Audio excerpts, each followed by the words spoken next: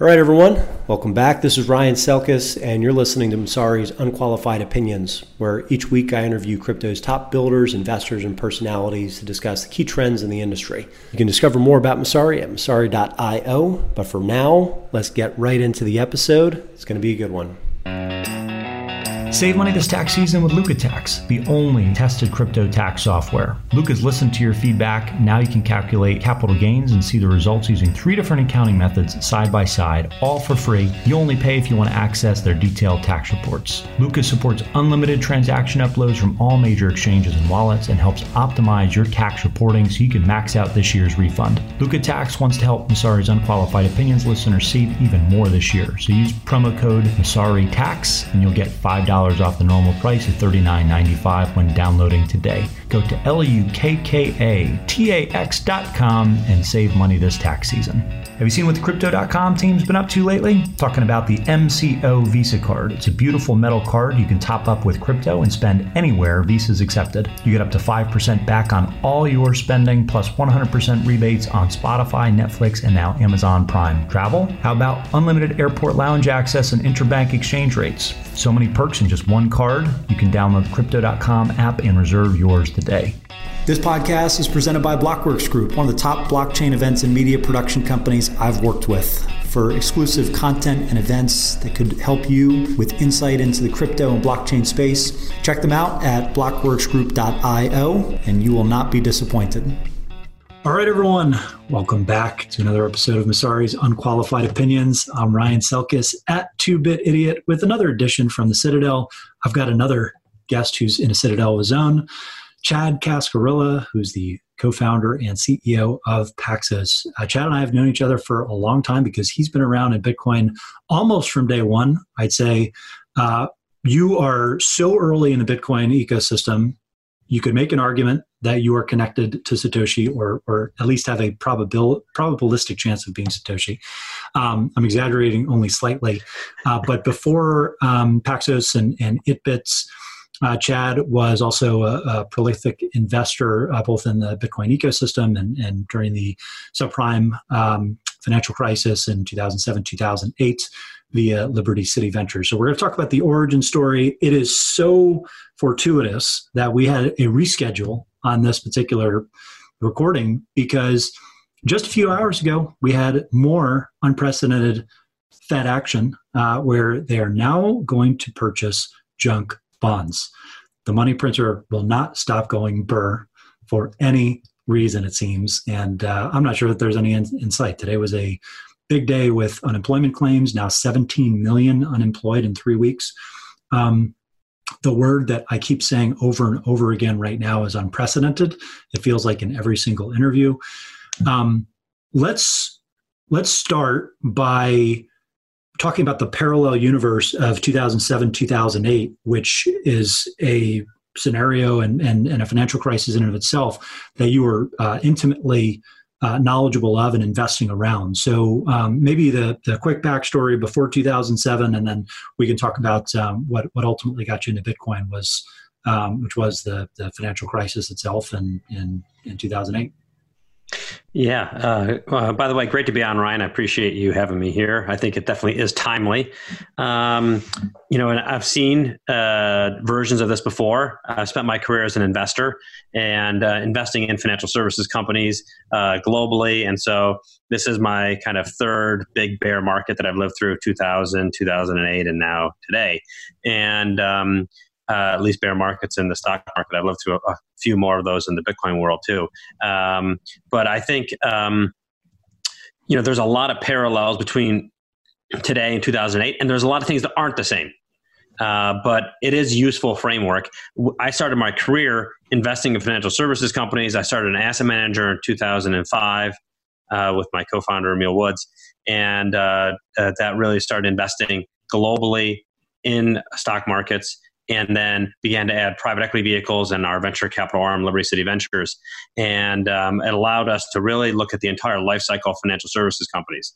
And we did a really good job of capturing a number of important trends.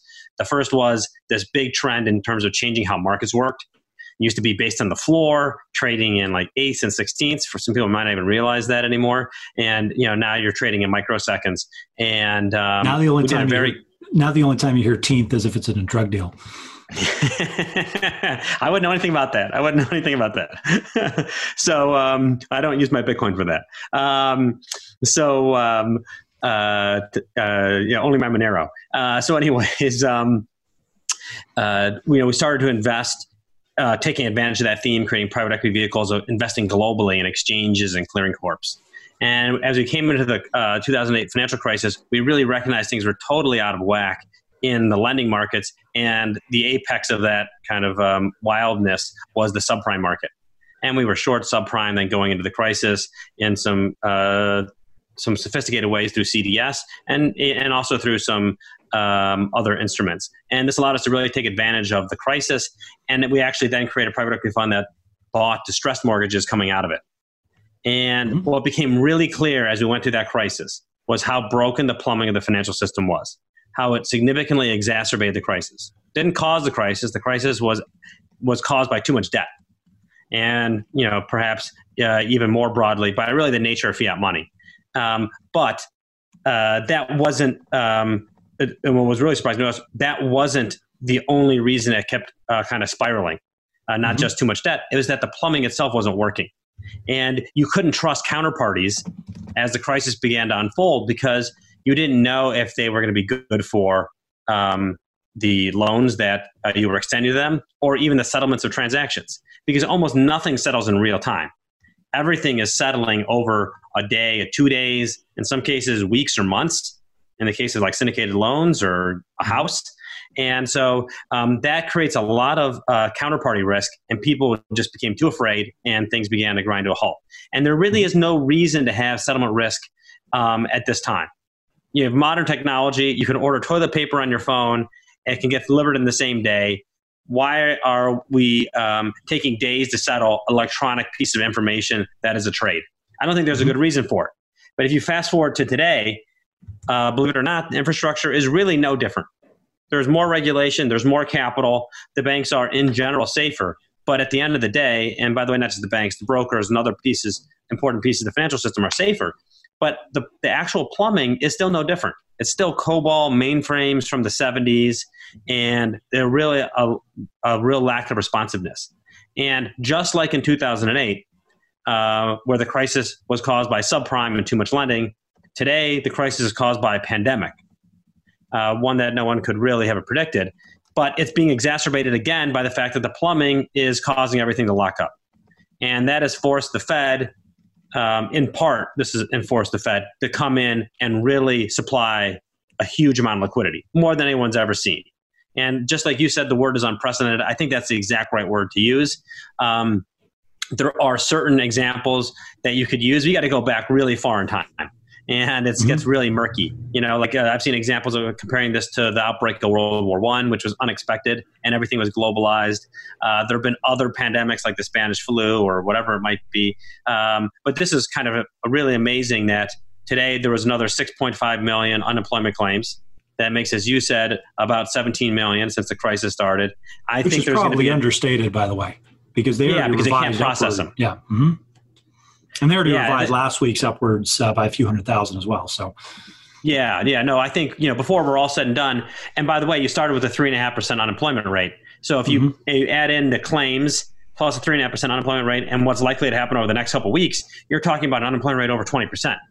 I mean, that starts to really get unprecedented, and especially in such a short period of time. And so that's led to unprecedented reactions, which is a huge amount of liquidity being poured in, a huge amount of stimulus programs being poured in. And, there's a lot to digest about whether or not it's too much, too little, just the right amount, which we can absolutely talk about. But I think going through the crisis in 2008 is what really got me interested in Bitcoin and blockchain, because seeing how the system didn't work by having all these centralized intermediaries, but instead realizing there could be a different way, one based on blockchain, where you could have more decentralization, you could have more access, and because of that, you actually have something that's more resilient and more fair and that allows more innovation. That really excited me. That's what got us to start Paxos. So when we came across Bitcoin, it was 2010. You're right. It was very early days. It was just like 3 cents. Very early we got involved and we were mining it, but immediately thought about how could we apply this to these problems that we know in financial services that are so crucial to be solved. And it's a long process to get to where we're at today with Paxos. But I think we finally getting to the point where the fundamental changes that we believe should happen is something that everyone else is beginning to understand and believe and starting to implement. And I think that's really exciting, and we can talk about that a little bit more too. Sure. There's a bunch of different rabbit holes that we can go down. One thing that I'm curious to pick your brain on, to my knowledge, you might be the earliest mainstream investor, I guess, might be one way to think about it, of anyone that I know in terms of when you started to accumulate and when you took this seriously. And the comparison I'll make, I won't, try to pretend that I know exactly when other people made their first purchases. But for me, I first learned about Bitcoin and became acclimated to it and actually considered buying it in mid-2011. This was around the debt sequester and the U.S. Debt downgrade by S&P. And at the time, there was basically 3 ways to trade that event from a macro standpoint. You could buy gold. If you thought this was going to destroy the dollar, you could short the U.S. Treasury ETFs, or you could buy Bitcoin. And I think I'm one of the few investors that took that thesis insanely seriously and still went 0 for 3 in the execution, because I ended up shorting the Treasury ETF, buying gold, which basically did nothing. The Treasury ETF rallied because everybody went to a flight to safety, ironically. And then I ignored Bitcoin because it was hard.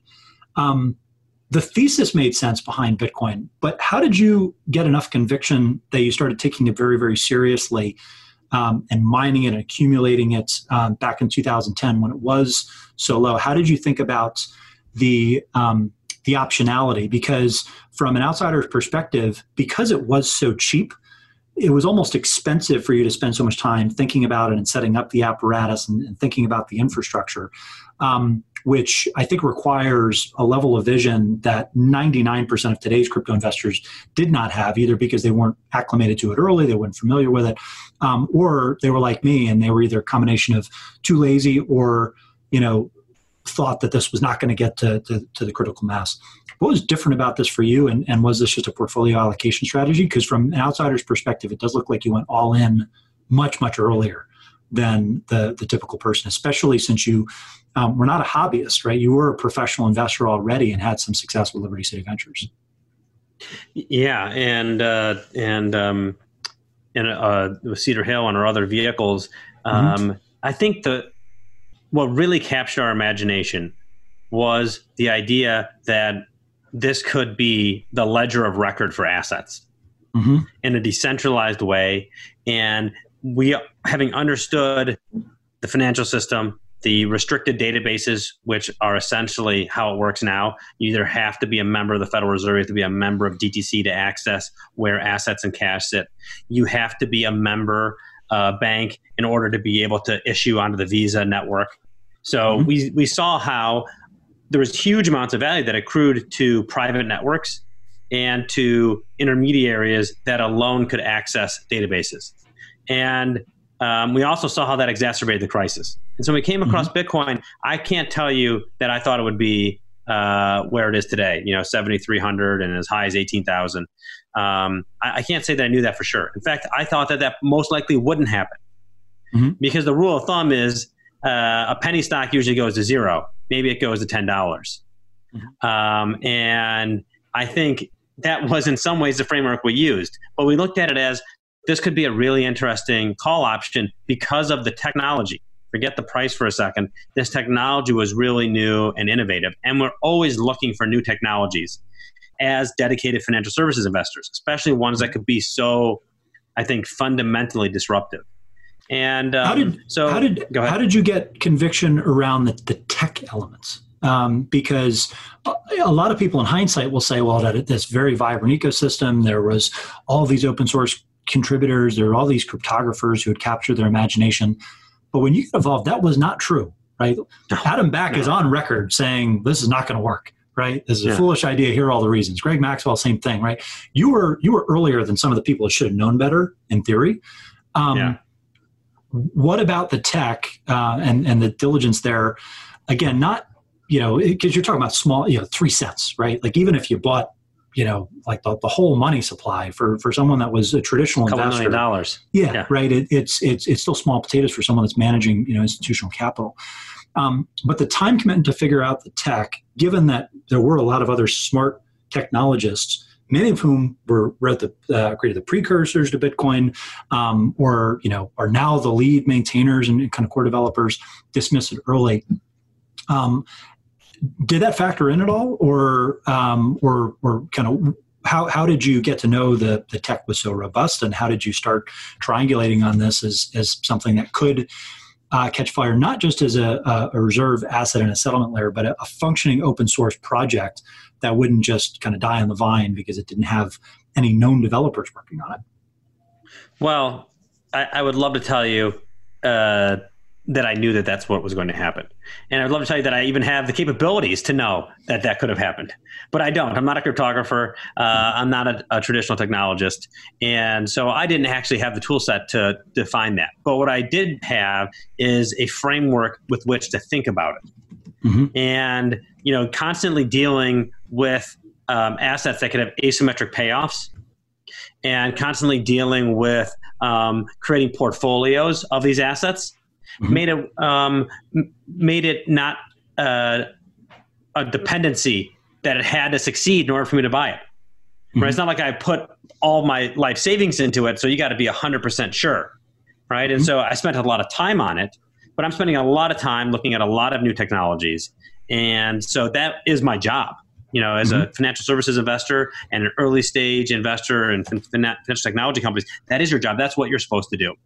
And clearly, if the threshold was you have to have 100% conviction that this will work, you're going to miss a lot of things at mm-hmm. the early stages because you can't have that.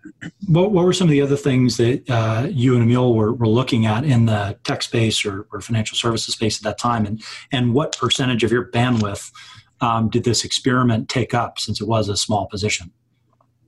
Well, I think there's a couple components to that. So, you have a portfolio, you're investing across a wide range of things. So, and this is 2010, we own distressed mortgages. You're just, barely a year out of the crisis.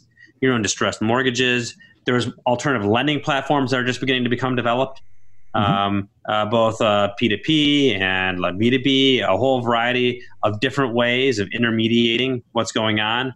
There was new financial technology that was coming around that was fixing process problems. And so I think there's lots of exciting things that were happening, but none of them were fundamentally changing the system. Right? Some of them might be putting better UIs on the current system and a better experience, but that's not the same thing as fundamentally changing the architecture. And that's what we thought blockchain could do. Now, remember, in 2010, Bitcoin and blockchain were the same thing. I mean, they were synonymous. There was no range of things. There was no Algorand or Stellar or whatever it was. Ripple hadn't come along, nor Ethereum. So nothing else existed. So if you wanted to be interested in what was going on in the blockchain world, you had to be interested in the Bitcoin world. And so you got involved, you understood what was happening, and over time, we began to realize what I think everyone else realized, that blockchain and Bitcoin are not the same thing. Bitcoin is a specific example of blockchain, and it's a very good one, but it's not the only one. And so that meant that as the ecosystem began to expand, there was even more to do, and it was therefore more valuable to spend time on it. In fact, my co-founder at Cedar Hill and Liberty City, Emil Woods, has a blockchain fund.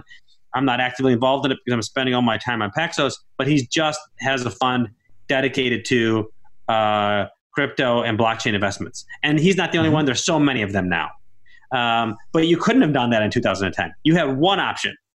Either you thought blockchain was interesting and you bought Bitcoin, or you didn't think it was interesting and you went and did something else for a couple of years. Yeah, there was no blockchain, not Bitcoin, until post Mt. Gox. Until Ethereum, really. right? I mean, that was the first example of it. Yeah, I mean, you started to see like Mastercoin and colored coins, and some of these other elements. And I almost forgot about. I just saw it. They saw it spike, and then all of a sudden you heard, okay, how Bitcoin's not interesting, but this thing, the blockchain, really is, because it could help with settlement and all this thing. And maybe that was because of the conversations that you and some of the other more traditional Wall Street types were having, where they put two and two together and they said, clearly there's something interesting here, but I just don't want to get involved with this kind of weird digital asset. But you're right. I think. And by the way, that was so common. That was so common then. And by the way, it's still common now. But I mean, then it was so common, which is, I don't get Bitcoin. You can't put through too many transactions per second. There's a lot of slow latency. You can't. This is not really money to be used. How it's never going to compare with Visa, MasterCard. And so nice try. Let's go on to the next thing, and let's see how else we can use blockchain. It's all going to be about private blockchains. And there was a huge period of time where it was all going to be about private blockchains, kind of like it was going to be all about intranets back in the day, not the internet. Even when Bill Gates wrote his book, and then he had to go back and change it before it was released because it was obvious it was going to be the internet, not intranets. I think it's the same thing with public versus private blockchains. Yep. So let's talk about the transition from investor to operator, because obviously, to a certain extent, if you're a professional investor, you are operating a fund, right? In your case, multiple different vehicles, but you invest in ItBit in 2012, give or take, somewhere in there, 2012, 2013? Yeah, that's right.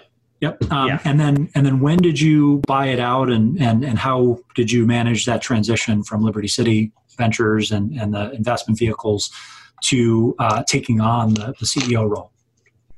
Well, so there was really actually no buyout. What happened is we incubated ItBit within Liberty City Ventures. Okay. And we've incubated a number of different businesses, whether in Liberty City Ventures or otherwise.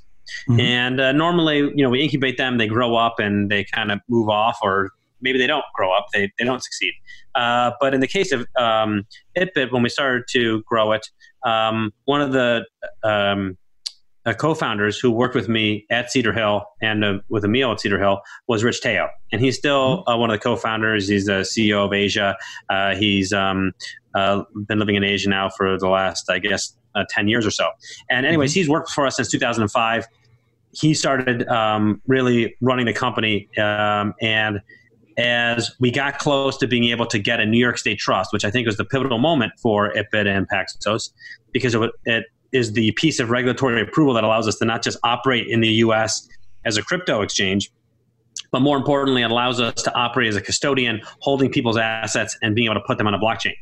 And so when it became clear that we could get this trust, and it took us almost 3 years, I actually made the choice that I would rather spend my time building ItBit and Paxos than continuing to be an investor. And it's not that I don't like investing or love investing, because I do. And it's not that I don't think I'm a good investor, because I do think I am. But sometimes you want new challenges. And I had never built an operating business. I built an operating as a manager, but not an operating business in the way that ItBit and Paxos is. And it's been, a real both great challenge and learning experience for me over the last 6 years. And so that's why I came in full time to run it.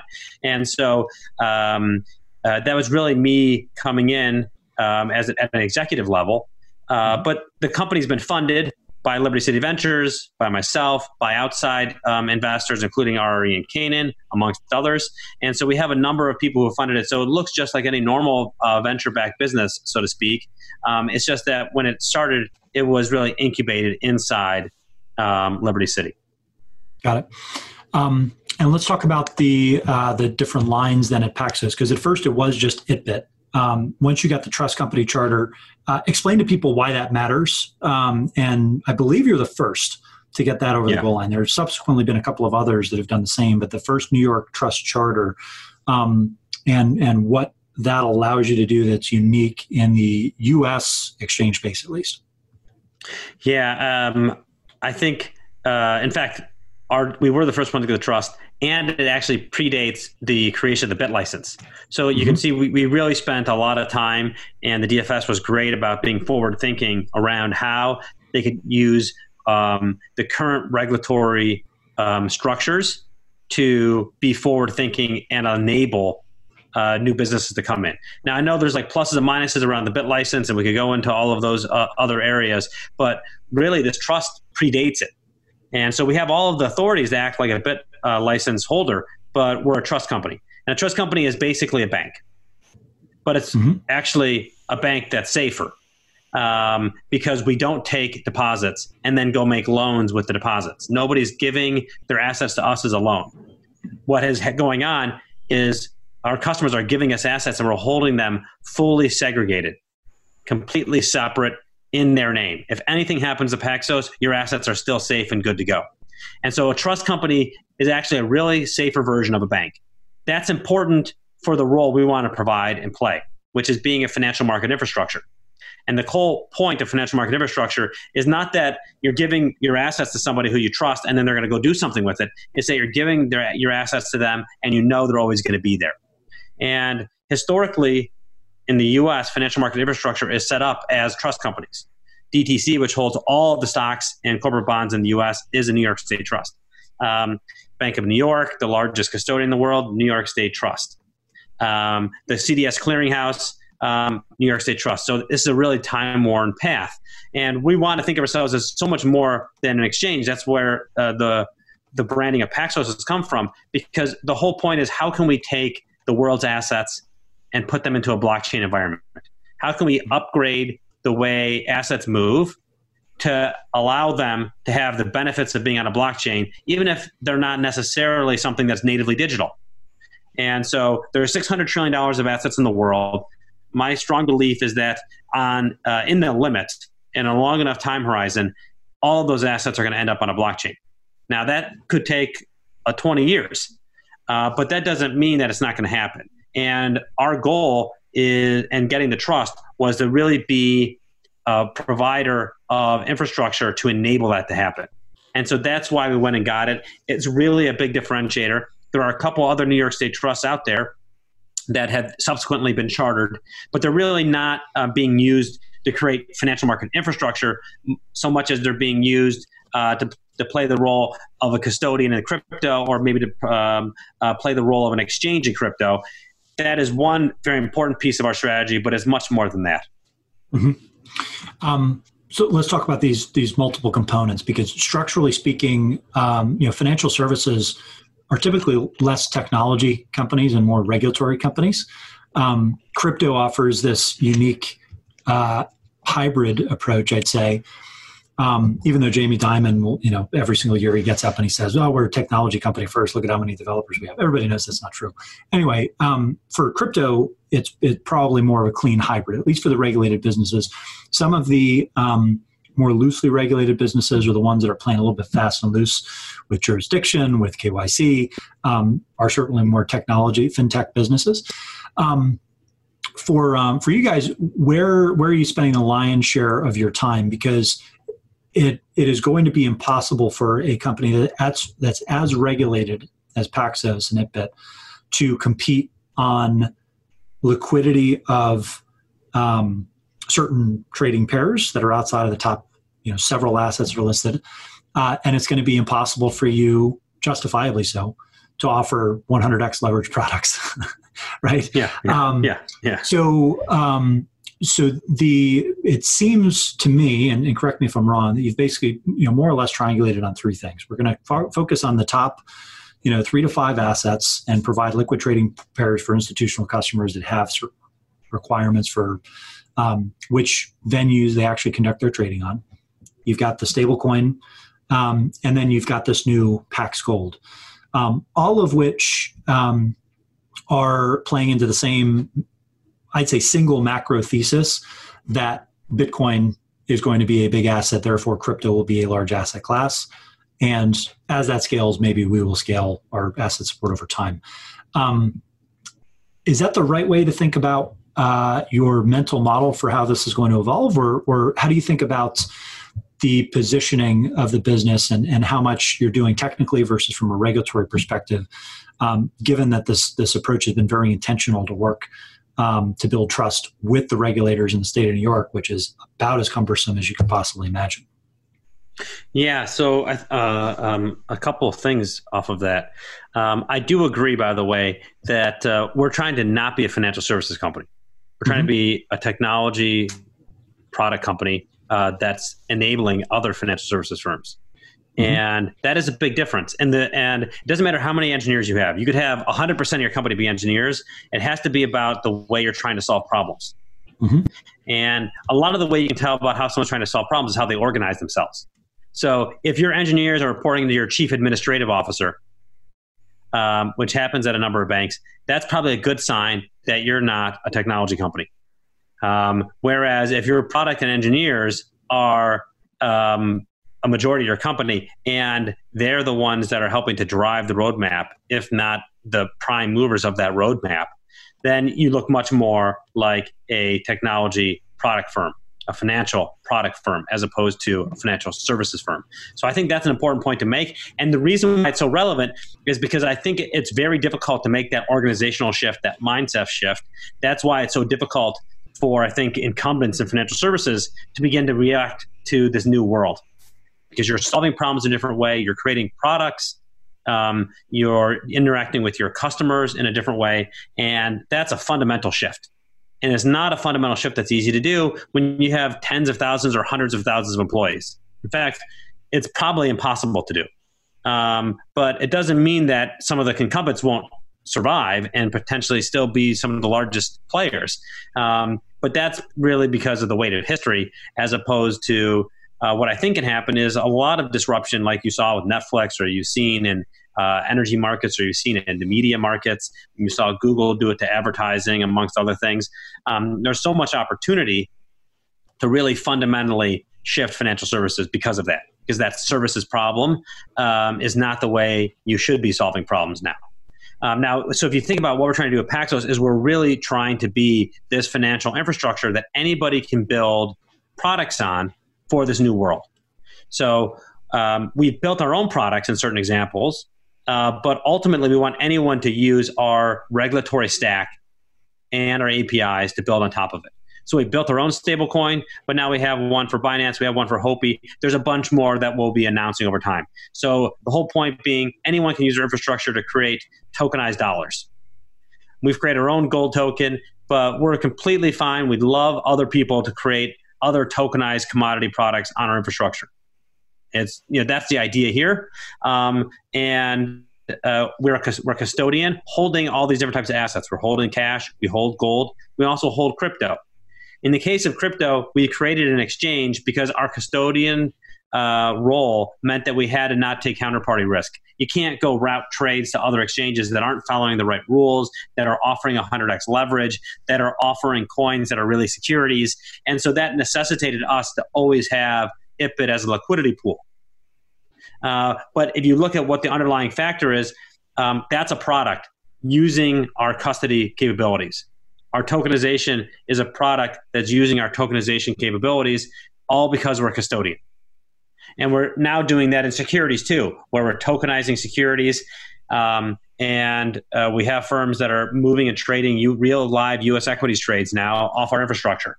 We want anyone to be able to build off of our APIs to create trading opportunities and brokering opportunities for their clients using what we've done.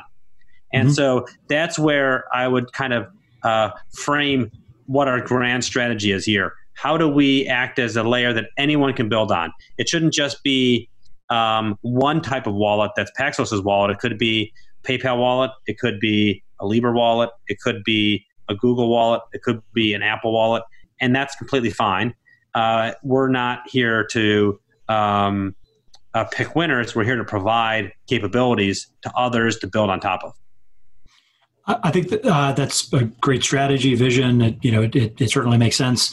It's a little bit different from the question of where is the business today, right? And so, we've heard about securities tokenization since 2013, right? This was the original blockchain, not Bitcoin use case. And it seems that maybe that is slowly starting to get solved. And yes, there are some experiments that are going on.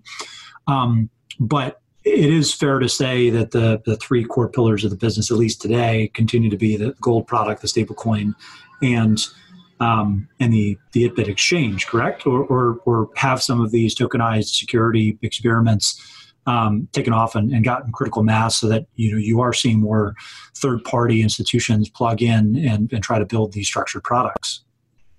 Yeah, I mean, look, I don't think there's any doubt that what needs to happen in securities markets takes time. It takes years. We're doing it. We have a no action letter from the SEC, which is fairly rare. We're working on having a clearing agency registration. That'll probably happen early next year. That's when we'll be able to go live. Until then, a lot of what we're doing is in early stages as opposed to live products. So there's no doubt about that. Now, having said that, these are real live equity trades that are settling through. It's just we're limited to a certain small pool of securities. Really, that's because we know securities is the biggest pool of assets. There's $600 trillion of assets in the world. It's something like 150 trillion are liquid securities. Getting those onto a blockchain takes time. Once you've done it, it's really powerful. Where the areas where you have early adoption are areas where you don't have that level of regulation. Guess where you don't have those levels of regulation? You can tokenize cash, not really that regulated. We're regulated. We create a regulated token out of it, but cash tokenization is not per se regulated. There's lots of examples of non-regulated institutions, like say TrueUSD or whatever, who've tokenized cash. And even USDC, it's not a tokenized dollar. It's issued by Center, which is unregulated. And so you can do that in cash. Gold, we have a regulated gold token, but you don't need to be regulated to create a gold token. Tether did, and we know they're not regulated. And you can create an exchange that's not regulated too. So, but the point really being that where's the early adoption is where there's lighter regulation so you can get the products out there. I don't think that at all changes our viewpoint about where securities is going to go. People have different views. I really strongly believe that's probably the most important thing that we can do. But the key point is it's not about the exchange. It's not even necessarily about the products that we've created. It's about the capability that we put into place, which is a custodial infrastructure to handle any type of asset. And then you have to get firms to be able to use that capability. And so we've done that with dollars. So Binance created their dollar stablecoin off of what we did. Huobi created their dollar stablecoin off of what we did. We've created a dollar stablecoin off of it. There's going to be a number of more examples of that. And so that's a prime example of, we're creating a capability that anybody can leverage and use. And I actually think we'll have examples of people doing that off of exchange infrastructure too. We won't be the only exchange using our infrastructure. We actually have a number of things coming down the pipe where other people will be using our infrastructure for their exchange too. And so that's where I'm trying to say is like it's less about exactly where we're at now, and it's more about how this continues to evolve into an infrastructural use. It's very difficult, like say Amazon with AWS. The first customer of AWS was Amazon. Now it's not, and it still might be the largest one, but it's not the only one. And so we had to build our own products that were sitting on our infrastructure, but we've now moved to the point where that's not the case anymore. We have examples where it's not the case. Why can't you trade Pax Gold on ItBit today? You can. You can trade it. So Pax Gold trades against USD. You go to Paxos.com if you want to buy large sizes. You can buy right from the London gold market. If you want to trade the tokenized gold, you can go to ItBit and trade it. But by the way, it's been listed on a lot of other places as well. FTX has both a future off of it and the spot trading. Kraken has a spot trading. Bithumb. There's a lot of other exchanges that'll be listing it. We want it to be listed as many places as possible. And if someone came along and said, we'd like to create our own gold stablecoin, we'd absolutely do that for them. Got it. And we've had conversations around it. Okay. Yeah, I'm curious. So both our feed, Nomics and CoinMarketCap are not picking up that trading pair, which is what I had searched for earlier on. But maybe that's just something that's overlooked with the data company. So we'll have to look at that again.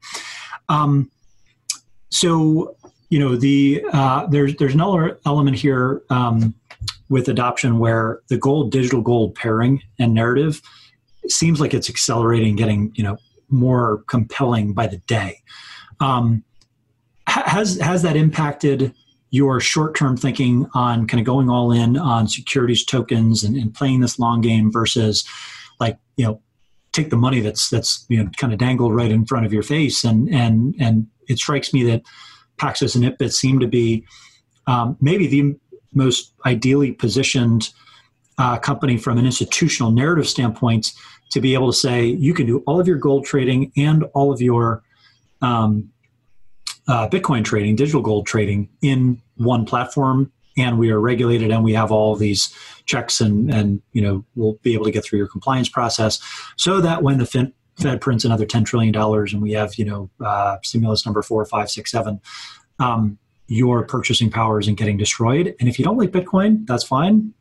5% in Bitcoin, 95% in Pax Gold or something to that effect. From a narrative cycle standpoint, it seems like position A.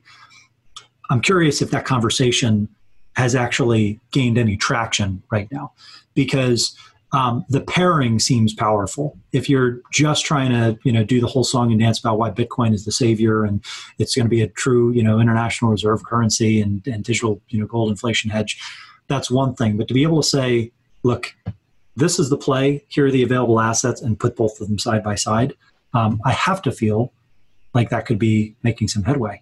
We haven't really heard that from other institutional managers just yet, but I wonder if it's because they're missing half of the equation.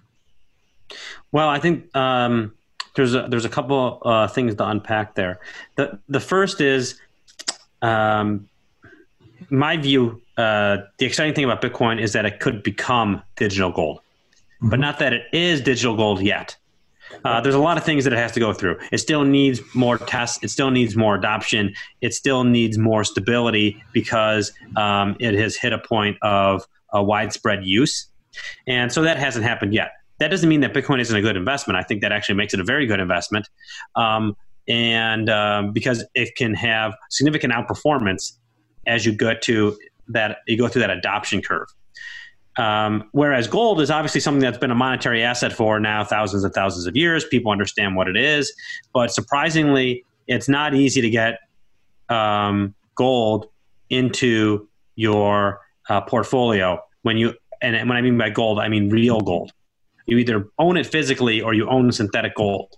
And what I'm so excited about with Pax Gold is that you have the opportunity to own real gold in a digital form. Each token relates to the serial number of a bar in a Brinks account in London. And so you actually own allocated gold, you have legal title, you can transfer it around to anybody else in the world. And you're buying this in a way that's fully segregated in your name.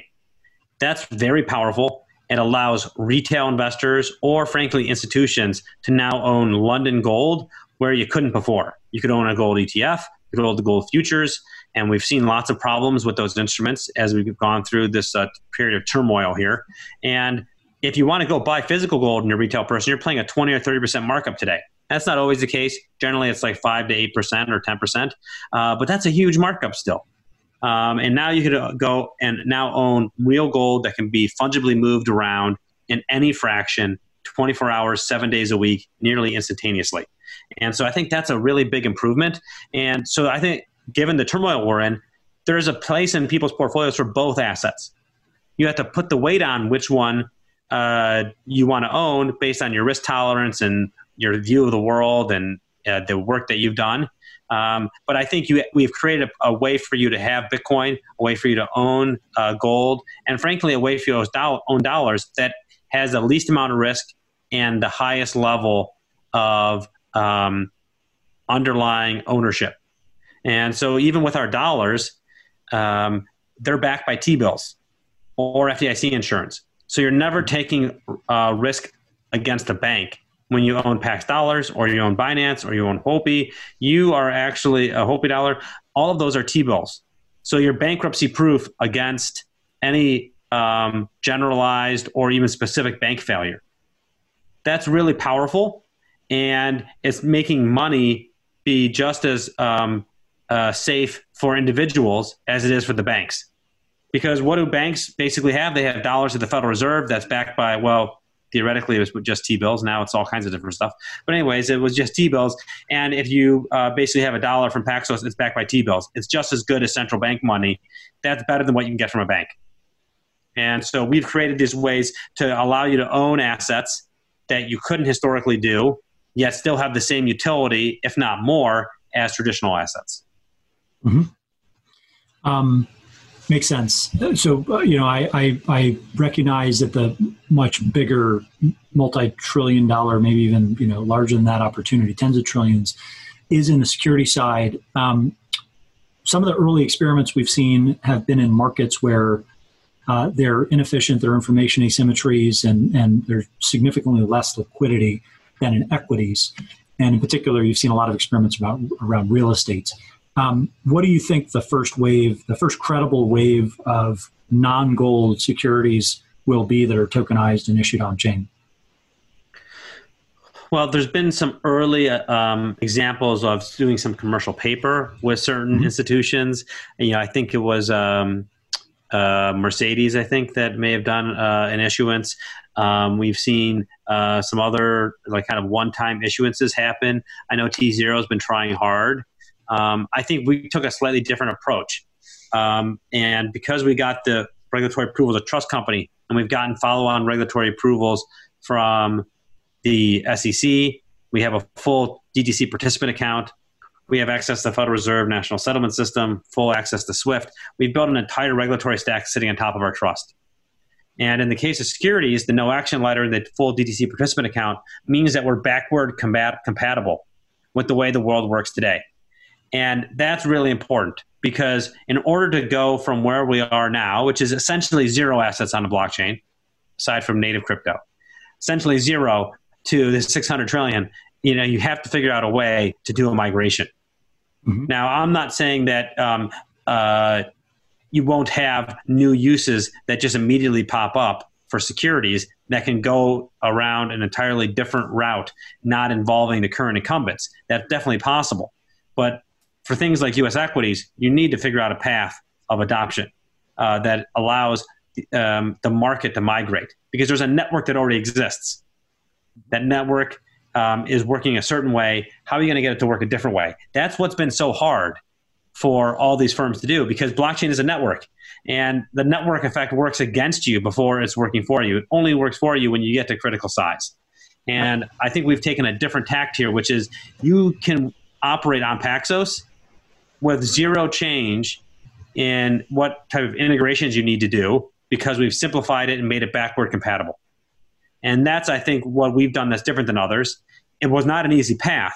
We've been working at it now for 4 years. We're finally live with Credit Suisse and Instinet and Nomura. SocGen will be integrated hopefully within the next several months, a month or two. And we actually have a number of other participants that have already verbally agreed to join. So you'll see this gain critical mass. And when we get the CA1 approval from the SEC next year, we'll be able to really turn this on. And it'll start with equities, but it's going to be about so much more than that. And that's what's exciting, I think, is how you can take these markets with this old infrastructure that are clearly not fit for purpose anymore and get a real fundamental change.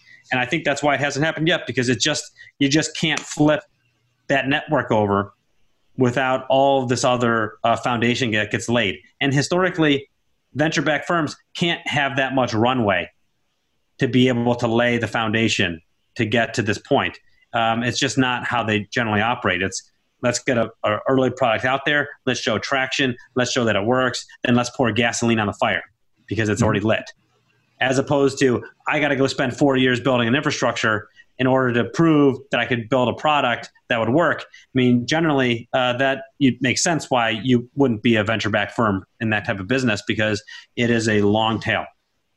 Yeah, and it's crazy, because you can make the argument that the seigniorage model for Bitcoin and other digital assets is the only reason that the industry has made it this far and is still around, because you do have that long-term speculative sidecar investment to venture capital investing, right? And this happened especially in the early days. You know well. I mean, from my time at TCG, it was the same thing.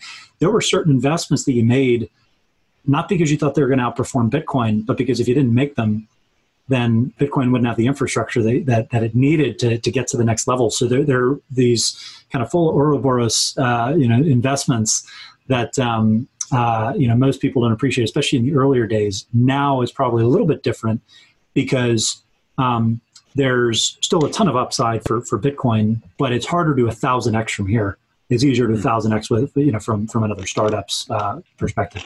That wasn't true for a long time. And in fact, there's only a couple of businesses that have outperformed Bitcoin from a venture return standpoint over the same time period. You would have backed that venture business. That's exactly right. Binance and Coinbase, probably being two of them, and then the other exchanges, maybe you guys should include it being, maybe on par with that investment return. I know we've only got a couple minutes left here, so I want to talk about today's developments. And the investor and everybody that is invested professionally dies hard. How do you think about day-to-day trading and just making sense of this market right now? Because we're living in the upside down. 17 million jobless claims. That's probably a few million underweight when you count furloughed employees. And we talked about this in the onset. It could get up to 30, 40 million people unemployed in the U.S., 20% plus. Numbers not seen since, 80 years ago. And they're not actually fixing many of the structural problems with the economy right now and kind of what happens next. So it seems like the worst of all possible worlds. Yes, maybe it's a good thing for Bitcoin, but there's a lot of other investable universe out there. Are you thinking about it at all? Or are you just trying to say, blinders on, I'm going to put some of my portfolio on autopilot, or are you shopping around or positioning for worse scenarios still? Well, there's a couple ways to think about this, I think. The first is you never can stop thinking about the markets, because even if you're not investing in them directly, and even if they're not giving you clear price signals, because there's kind of a lot of different actors like the Fed now involved in the markets, they're still telling you a lot of information. Mm-hmm. And you need to take that information and think about it. And so in the case of, the S&Ps fall 30-some% from the highs, and the world locks up because of the pandemic, and you can't price in the risk, you really have to start thinking about what is that implying. And there's a lot of systemic risk that it's implying. So just from Paxos, even if I don't do anything personally, I think about how do we make sure we don't have cash that's exposed to the banks above the FDIC limit? How do I make sure that we have, maximum level of safety against counterparties? And you have a number of them. How do you make sure that you're really protecting the business so that you're truly safe on an operating basis? Client funds are always safe, but how do you make sure that you're able to weather what could be, just an unbelievably catastrophic storm? And I don't think we're through it yet. I think we've had a big rally. The Fed and the government has thrown a lot of stimulus, but that's not the same thing as saying you're through the storm. And markets are trying to figure out how to discount these activities. But in some cases, they can't discount it because you have the Fed sitting there buying so much assets, you don't really know what the right price is. And so I think the Fed has probably done a good job of relieving the liquidity concerns in the market. Oh, there's not enough liquidity. Someone's going to freeze because there's not enough liquidity. But what is not clear that's happened is, have we alleviated the solvency concerns? Mm-hmm. Meaning, is the size of the hole so big that firms fail? And we've seen examples and estimates of maybe it's a 4 trillion size hole, maybe it's a 7 trillion size hole. We don't really know. It's just unknowable at the moment because we don't know how long this is going to go on for. But if it's a big size hole like that, you're going to have insolvencies. The banking system only has $2 trillion of capital in it. And they're not the only lender in the economy, but they're the main intermediators of the economy. And if you have $7 trillion hole, I can promise you some banks are going to fail. You can't have 20+% unemployment and GDP numbers that are being estimated at -30, -40, maybe, and someone, Fed Governor Bullard, said -50. You can't have that type of GDP even for one quarter without a lot of insolvencies. And even though the government is throwing a lot of money at it to try and fill the hole, it's not getting there in time. So I think you have to be thinking about this. So what am I doing personally? Well, the first thing is you can get lost following the markets on a day-to-day basis. And I'm really spending all my time running Paxos, so I make sure that Paxos is safe.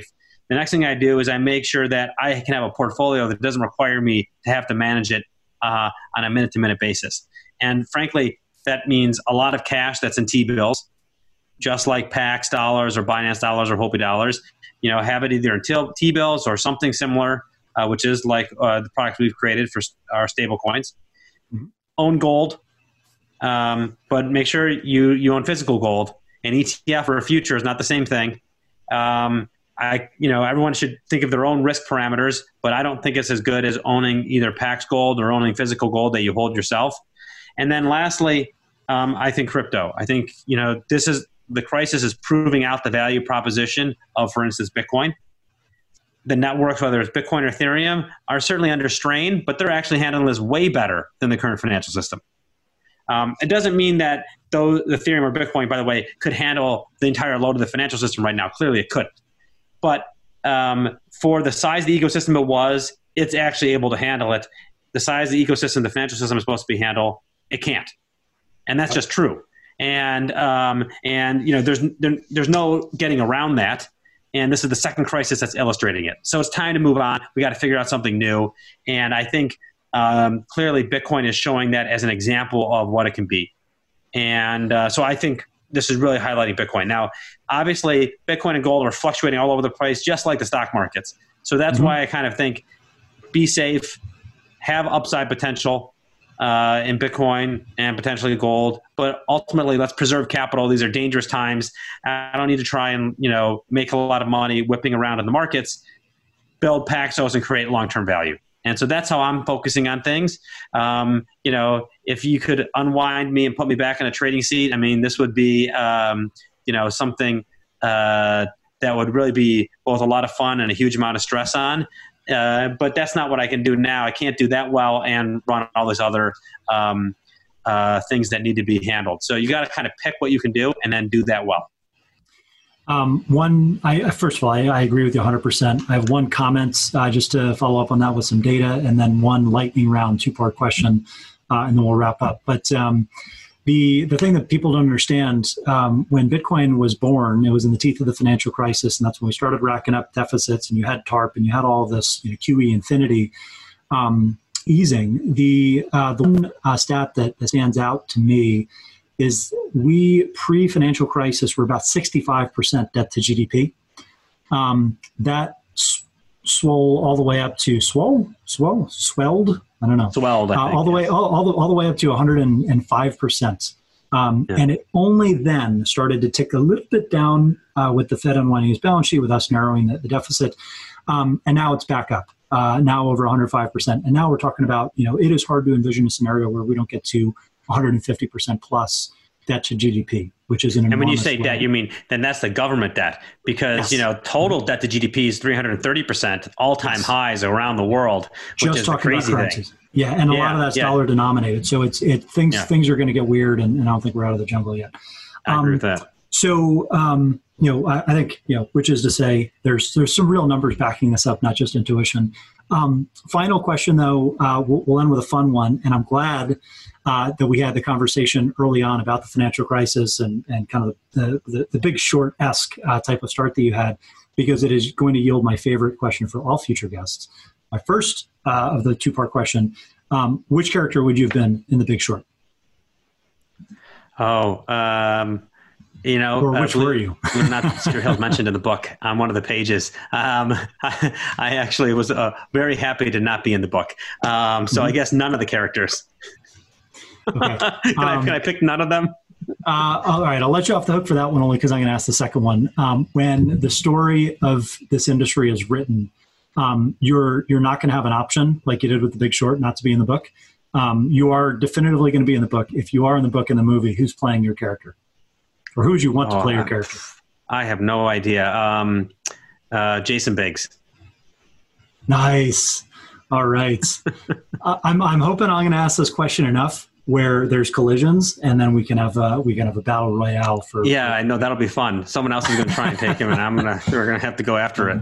Throw it out. Oh, and we don't even have a chance to talk about kickboxing, so we're going to have to have you on again to regale us with some of your tales from the ring or the octagon, but we'll save that for something next. No, that's right. We always want to leave the audience wanting more. So it's good spending time with you, Ryan. Thanks a lot. Yeah, likewise. And Chad, always a pleasure. Good finally catching up again. Stay safe, be good. And for everybody that's watching, Take care, and thank you for tuning in. See you next time on Qualified Opinions. Peace. That's a wrap. Thanks for listening. New episodes of Unqualified Opinions go live weekdays at noon Eastern Time. You can follow me in the meantime on Twitter at 2BitIdiot if you want to continue the conversation or troll me. Otherwise, I'll see you next week.